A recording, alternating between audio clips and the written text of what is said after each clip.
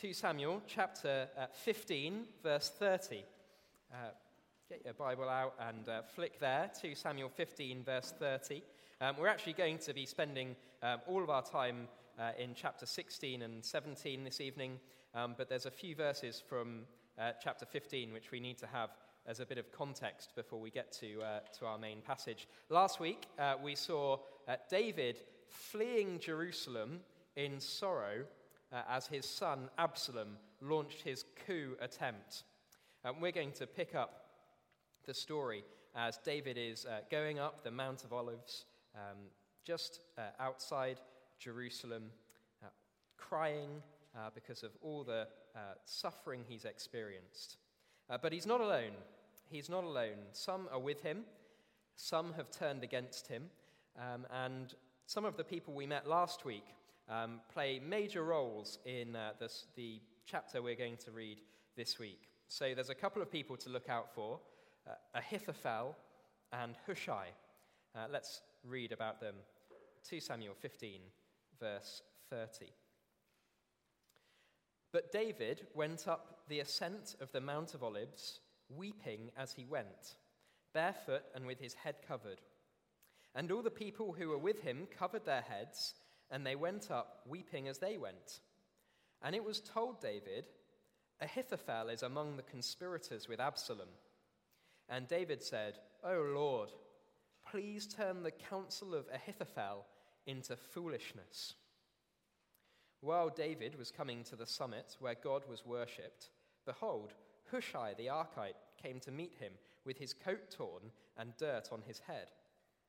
David said to him, if you go on with me, you will be a burden to me.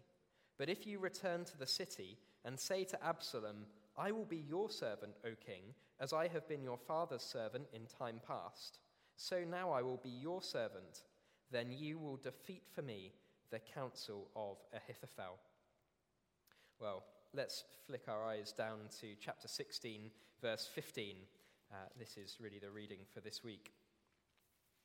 Now Absalom and all the people, the men of Israel, came to Jerusalem, and Ahithophel with him. And when Hushai the Archite, David's friend, came to Absalom, Hushai said to Absalom, Long live the king! Long live the king! And Absalom said to Hushai, Is this your loyalty to your friend? Why did you not go with your friend? And Hushai said to Absalom, No, for whom the Lord and this people and all the men of Israel have chosen, his I will be, and with him I will remain. And again, whom should I serve? Should it not be his son? As I have served your father, so I will serve you. Then Absalom said to Ahithophel, Give your counsel. What shall we do? Ahithophel said to Absalom, Go into your father's concubines, whom he has left to keep the house, and all Israel will hear that you have made yourself a stench to your father, and all the hands of all who are with you will be strengthened. So they pitched a tent for Absalom on the roof. And Absalom went into his father's concubines in the sight of all Israel. Now in those days, the counsel that Ahithophel gave was as if one consulted the word of God. So was all the counsel of Ahithophel esteemed, both by David and by Absalom. Moreover, Ahithophel said to Absalom, Let me choose 12,000 men, and I will arise and pursue David tonight. I will come upon him while he is weary and discouraged, and throw him into a panic, and all the people who are with him will flee. I will strike down only the king, and I will bring all the people back to you as a bride comes home to her husband. You seek the life of only one man, and all the people will be at peace. And the advice seemed right in the eyes of Absalom and all the elders of Israel. Then Absalom said, Call Hushai the Archite also, and let us hear what he has to say. And when Hushai came to Absalom, Absalom said to him, Thus has Ahithophel spoken. Shall we do as he says? If not, you speak. Then Hushai said to Absalom, This time the counsel that Ahithophel has given is not good. Hushai said, You know that your father and his men are mighty men, and that they are enraged, like a bear robbed of her cubs in the field. Besides, your father is expert in war. He will not spend the night with the people. Behold, even now he has hidden himself in one of the pits or in some other place. And as soon as some of the people fall at the first attack, whoever hears it will say, 'There has been a slaughter among the people who follow Absalom.' Then even the valiant man, whose heart is like the heart of a lion, will utterly melt with fear. For all Israel knows that your father is a mighty man, and that those who are with him are valiant men. But my counsel is that all Israel be gathered to you, from Dan to Beersheba, as the sand by the sea for multitude, and that you go to battle in person. So we shall come upon him in some place where he is to be found, and we shall light upon him as the dew falls on the ground, and of him and all the men with him not one will be left. If he withdraws into a city, then all Israel will bring ropes to that city, and we shall drag it into the valley until not even a pebble is to be found there." And Absalom and all the men of Israel said, "The counsel of Hushai the Archite is better than the counsel of Ahithophel." For the Lord had ordained to defeat the good counsel of Ahithophel, so that the Lord might bring harm upon Absalom. Then Hushai said to Zadok and Abiathar the priests, "Thus and so did Ahithophel counsel Absalom and the elders of Israel, and thus and so have I counseled. Now therefore send quickly and tell David, 'Do not stay tonight at the fords of the wilderness, but by all means pass over, lest the king and all the people who are with him be swallowed up.'" Now Jonathan and Ahimaaz were waiting at En-Rogel. A female servant was to go and tell them, and they were to go and tell King David, for they were not to be seen entering the city. But a young man saw them and told Absalom. So both of them went away quickly and came to the house of a man at Bahurim, who had a well in his courtyard, and they went down into it. And the woman took and spread a covering over the well's mouth and scattered grain on it, and nothing was known of it. When Absalom's servants came to the woman at the house, they said, "Where are Ahimaaz and Jonathan?" And the woman said to them, "They have gone over the brook of water." And when they had sought and could not find them, they returned to Jerusalem. After they had gone, the men came up out of the well and went and told King David. They said to David, "Arise and go quickly over the water, for thus and so has Ahithophel counseled against you." Then David arose and all the people who were with him, and they crossed the Jordan. By daybreak, not one was left who had not crossed the Jordan. When Ahithophel saw that his counsel was not followed, he saddled his donkey and went off to his own city. He set his house in order and hanged himself, and he died and was buried in the tomb of his father. Then David came to Mahanaim, and Absalom crossed the Jordan with all the men of Israel. Now Absalom had sent Amasa over the army instead of Joab. Amasa was the son of a man named Ithra the Ishmaelite, who had married Abigail, the daughter of Nahash, sister of Zeruiah, Joab's mother. And Israel and Absalom encamped in the land of Gilead.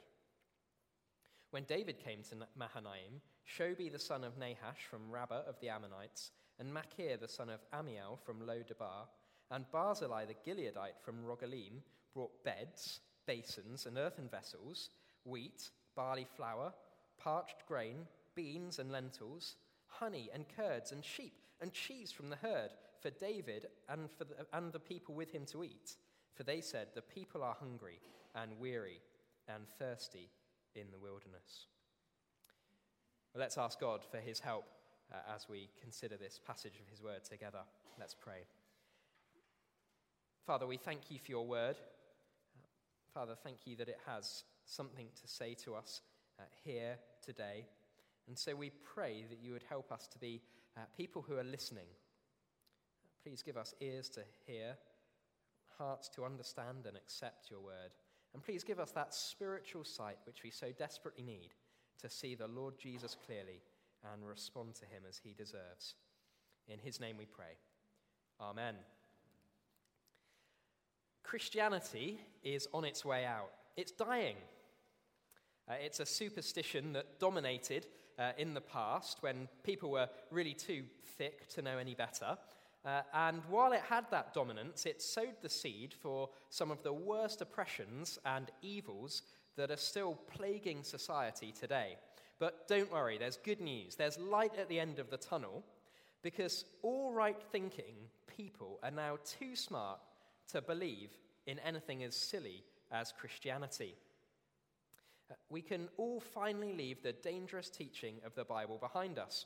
Now, sure, there are some backwards and pretty nasty people out there who are still clinging on to its oppressive teaching, but the church is really a tiny minority that will soon die out.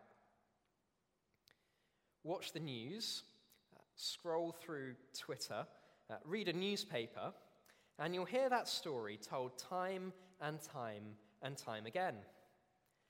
And doesn't it make being a Christian all that much harder? Who would want to be part of that tiny, backwards minority, stupidly trusting in a God who doesn't even exist? Part of the problem is that when we look at the world around us, doesn't the evidence seem to back up those claims? Church attendance, in this country at least, is only going one way. The clear teaching of the Bible is extremely offensive to most of the people that we meet. And despite our best efforts, our attempts to share the gospel are so often met with a shrug at best. And as we hear this story again and again, that sneaking suspicion in the back of our mind can grow until the thought occurs to us, well, have I backed the wrong horse here? Do I really want to stand with Jesus? Is it really worth standing with him when the cost of doing so is so high? Is it worth standing with him when he says, nobody comes to the Father except through him? What about when he says uncomfortable things about the reality of hell? What about, well, you could insert dozens and dozens of hot topics, couldn't you? Things that would get you into an awful lot of trouble with unbelieving family members, friends, colleagues, neighbours. When the voices of Christ's enemies are so loud and so sure of themselves, does it really make sense to stand with him? If you've ever felt anything like that, or if you're staying well away from following Jesus for similar reasons to those, this passage from 2 Samuel 16 and 17 is here to help. Why should you stand with the king? Why must you stand with the king, even when his kingdom is in ruins and his enemies appear unstoppable? We're going to find out tonight in two scenes, starting with David's defeat. David's defeat. This passage begins on an ominous note for David and the people who stand with him. 16, verse 15. Now Absalom and all the people, the men of Israel, came to Jerusalem, and Ahithophel with him. Last week we saw Absalom, David's son, attempt to grab the throne of Israel and do away with his father forever. We heard how he charmed the people of Israel into following him in his rebellion, and we felt David's utter sorrow as he fled for his life along with this small band of loyal followers. And as we rejoin the story, it seems like defeat is all but certain as Absalom marches into Jerusalem, the city of David, with popular support. Earlier this week, I was watching a documentary about the riots at the US Capitol building in January 2020. It's the last presidential election, and one of the people interviewed in this documentary was a politician who was in the building while a violent mob stalked the corridors, many of them looking for blood of people like him. He explained that despite the dangers, he spent his time urging his fellow politicians not to leave the building, not to flee for safety. Why? Well, he said something like this: I've seen plenty of coups in my time. Once the capital is taken, you've already lost. Here we see David's capital has been taken.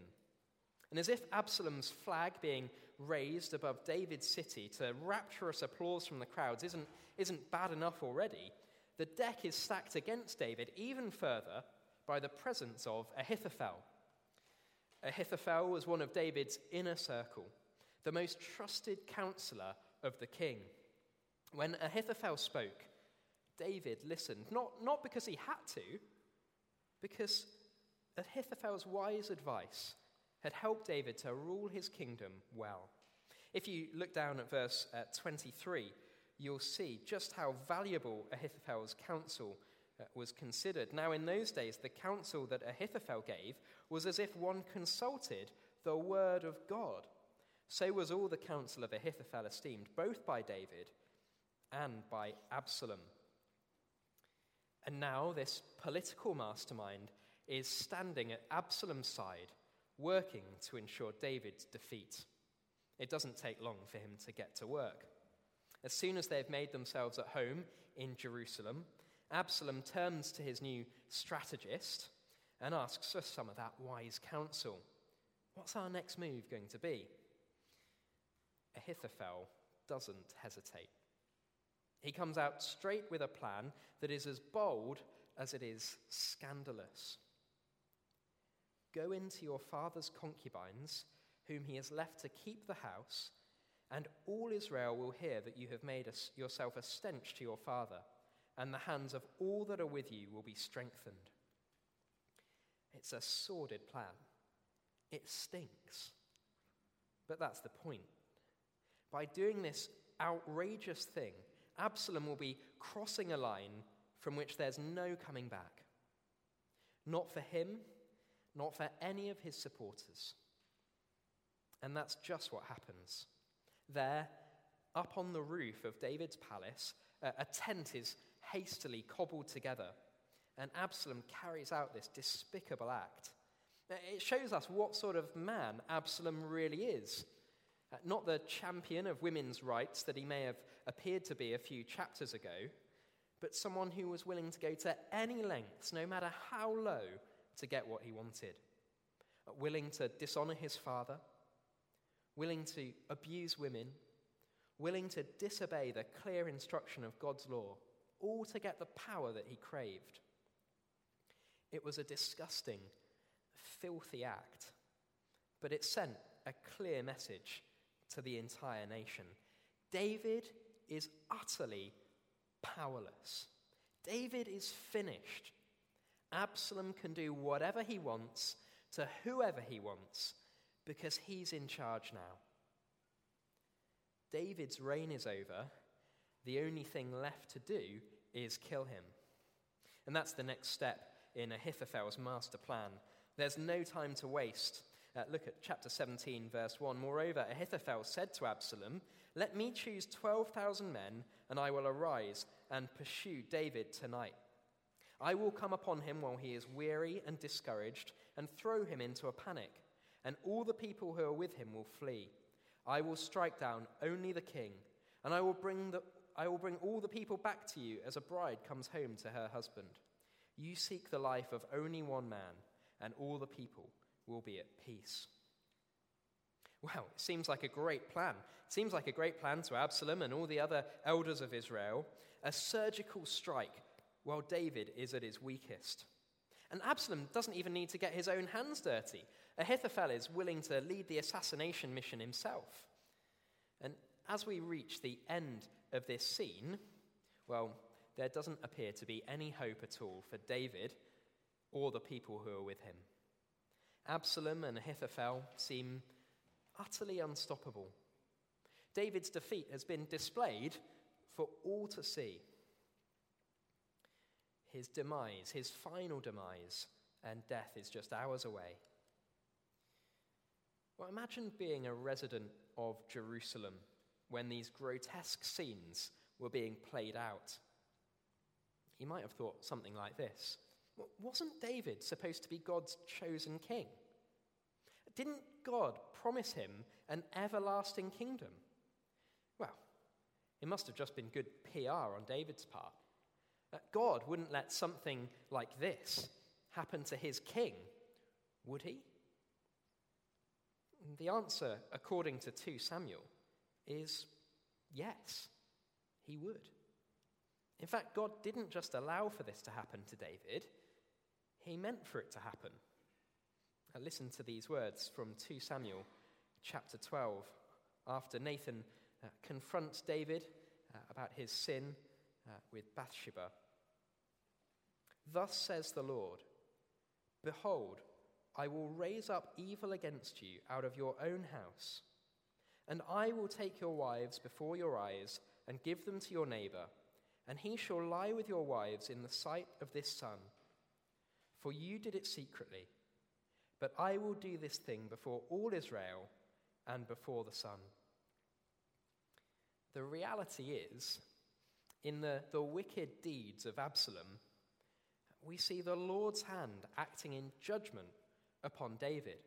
God's plan hasn't gone awry. Things aren't spiraling out of his control.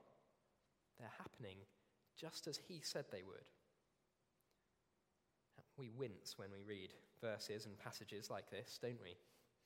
We wonder how God could do something like this. Isn't he supposed to be holy? Isn't he supposed to be good? If he's in control of all things, how could he allow something as horrible as this to happen, especially when it involves the terrible treatment of innocent women? And yet, the Bible doesn't shy away from the fact that human beings are responsible for the most terrible sins. And the perfect and holy God is utterly in control of all of them. Ask the Bible whether God is in control of all things or whether human beings are responsible for their actions, and the Bible says, yes. Now, if your head's spinning right now and you're wondering how both those things can be true at the same time, don't worry, you're not alone. For most of us, and me included, this is one of the toughest questions we have about our faith. When this issue troubles me, there's always one place I go, and that's the cross. The crucifixion of Jesus is the most sinful thing that has ever taken place. Torturing and executing the innocent Son of God is the lowest point human beings could ever reach. Who caused it to happen?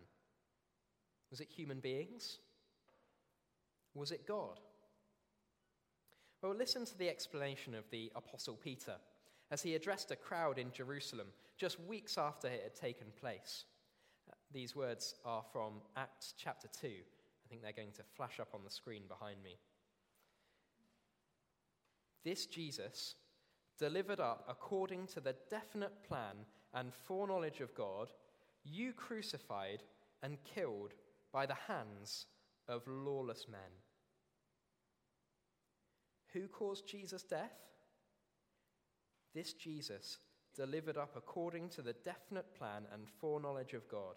Was it God? Yes. Peter turns to the humans in front of him. You crucified and killed by the hands of lawless men. Was it human beings? Yes. Now, can my brain calculate how that works? No. But if, even in the most awful suffering and the worst sin, the sinful murder of his own son, if even then God was in control perfectly and working to achieve his plan of salvation, then I can trust him. In fact, I can put my hope in him, whatever sin and suffering I experience or I see in the world. Whether it's Absalom's terrible actions in this passage, whether it's war in Ukraine, whether it's an earthquake in Turkey. If God is in control of all things, then even in our confusion, we can put our hope in him, that whatever sin or suffering we see in this world, one day we'll see. We'll see how God has used it to bring about his salvation plan, how he's used it to do good to his people. Just like we read at the start of our service this evening, we know that in all things, God works for the good of those who love him. Well, David has been utterly defeated. He's utterly powerless before his enemies. But the Lord is still utterly in control. And that's where we find hope in this passage. It's where we can find the hope we need to stand with Jesus no matter what the cost. Because God hasn't deserted David, a point that is made very clear in scene 2. Scene 2, David's deliverance. Now, the glimmers of hope in this passage start in verse 5. Ahithophel, the master counselor, has just given some rock-solid advice and is gearing to finish David off forever. But hold on a minute, says Absalom. Let's get a second opinion. Go and grab Hushai. Let's hear what he has to say. Now, Hushai was another loyal member of David's inner circle. Unlike Ahithophel, he hadn't turned traitor. He was still loyal to the king. As we read at the start, David had sent him back to Jerusalem to act as a kind of sleeper agent in Jerusalem, with the mission of defeating the counsel of Ahithophel and leaking news to David's camp. Now, Absalom knows that Hushai was close to his father. He calls him his father's friend.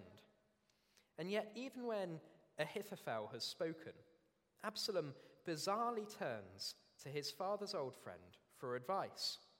He explains Ahithophel's plan to finish David off there and then, and he says, "What do you think?" Hushai knows the moment has come, and he seizes it with both hands. Imagine him there in the court. This time, the counsel of Ahithophel has given is not good. And Hushai proceeds to sow as much doubt and fear as he possibly can in Absalom's mind, reminding him just what a capable warrior his dad David is. Hushai really dials it up all the way to 11 here. In Hushai's kind of words, David and his men they're raging around like a mother bear whose babies have been taken away from her. Even the soldier with a heart like a lion will melt like butter when coming up against them. Here's what you should do instead, Absalom. Wait. Just wait. Wait to gather an army and then lead it against your father yourself. You'll be unstoppable. You'll be able to wipe David out along with his loyal followers forever. Now, Hushai has said his piece, and we all take a deep breath. Whose advice is Absalom going to take? Will it be Ahithophel? Will it be Hushai? Verse 14. And Absalom and all the men of Israel said, "The counsel of Hushai the Archite is better than the counsel of Ahithophel." And if we're on David's side, this is the point where we start to light the fireworks. In that moment, the seeds of David's deliverance begin to sprout. And we hear the punchline of this passage in the rest of verse 14. For the Lord had ordained to defeat the good counsel of Ahithophel, so that the Lord might bring harm upon Absalom. Just like David's defeat, David's deliverance was all the Lord's work. David prayed to the Lord, didn't he?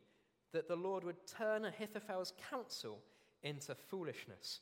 And in the ears of Absalom, that's exactly what happened.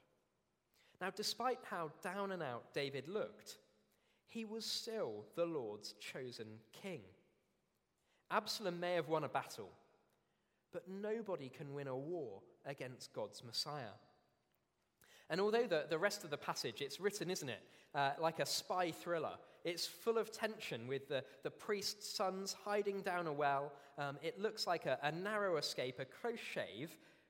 But with the perspective of this verse ringing in our ears, we can read it with absolutely no tension at all. Of course, Absalom's men failed to capture David's messengers. The Lord is in control, and David is his king. No matter how down and out David looks, no matter how defeated he appears, the Lord will never desert him. Why? Well, it's not because of anything about David. It's not because he deserves it. It's because the Lord always keeps his promises. And now the stage is set for an epic showdown. In the red corner, we have Absalom and his huge army. In the blue corner is David with his band of loyal supporters. And who's going to come out on top? Well, it's obvious, isn't it?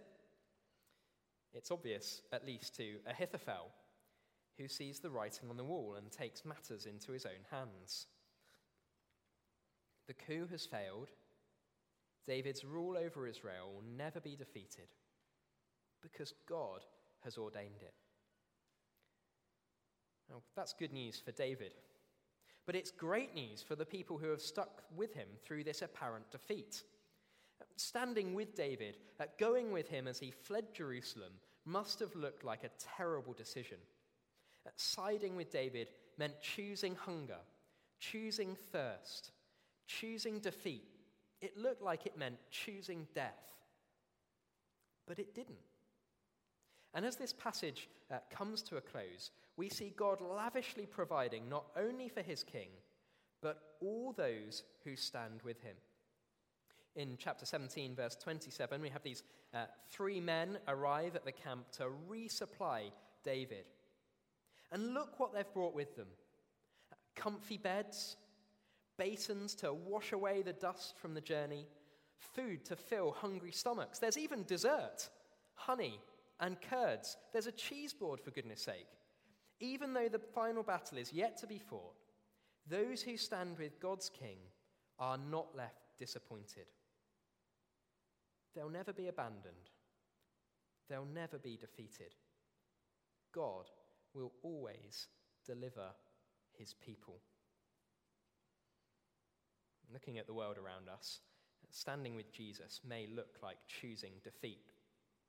We're told the gospel is in retreat all over the Western world, and don't his enemies look more powerful than ever? But don't let that fool you. Don't for a second think Jesus is defeated. And when you do start to think like that, when you do find yourself more and more persuaded by this story that we're constantly told, go back in time. In your head, go back in time, because there was a moment in history where the idea that Jesus is king of a powerful, unstoppable kingdom looked far more remote than it does even today. Go back in time and look to the cross. Look to the cross and hear the victorious abuse of his enemies as they shout at him, "Save yourself if you're really God's king." Look to the cross and see the one who had been called Christ hanging naked, bloody, and lifeless. Look to the cross and feel the despair of his disciples, those who had put all their lives on the line, all their hope in his promises of a kingdom to come. Look to the cross and see that so-called king utterly defeated. And yet, on the 3rd day, God raised him from death to victory, a proof to all that the Lord had delivered him from defeat, even from death, a cast-iron guarantee that he really is God's king, that his kingdom really is unstoppable. No matter how things look here on the ground, you can be sure that God is ordaining every single moment to bring about his plan. Plans to defeat the enemies of his Christ, plans to bring all those who choose to stand with him home into his perfect kingdom forever. So will you stand with this king? Will you put your trust in him? Will you stand with him no matter what? If you're standing with him, you can be sure you're choosing deliverance, not defeat. Why? Because God is in control of all things, and he has ordained that Jesus will have the victory. Let's pray.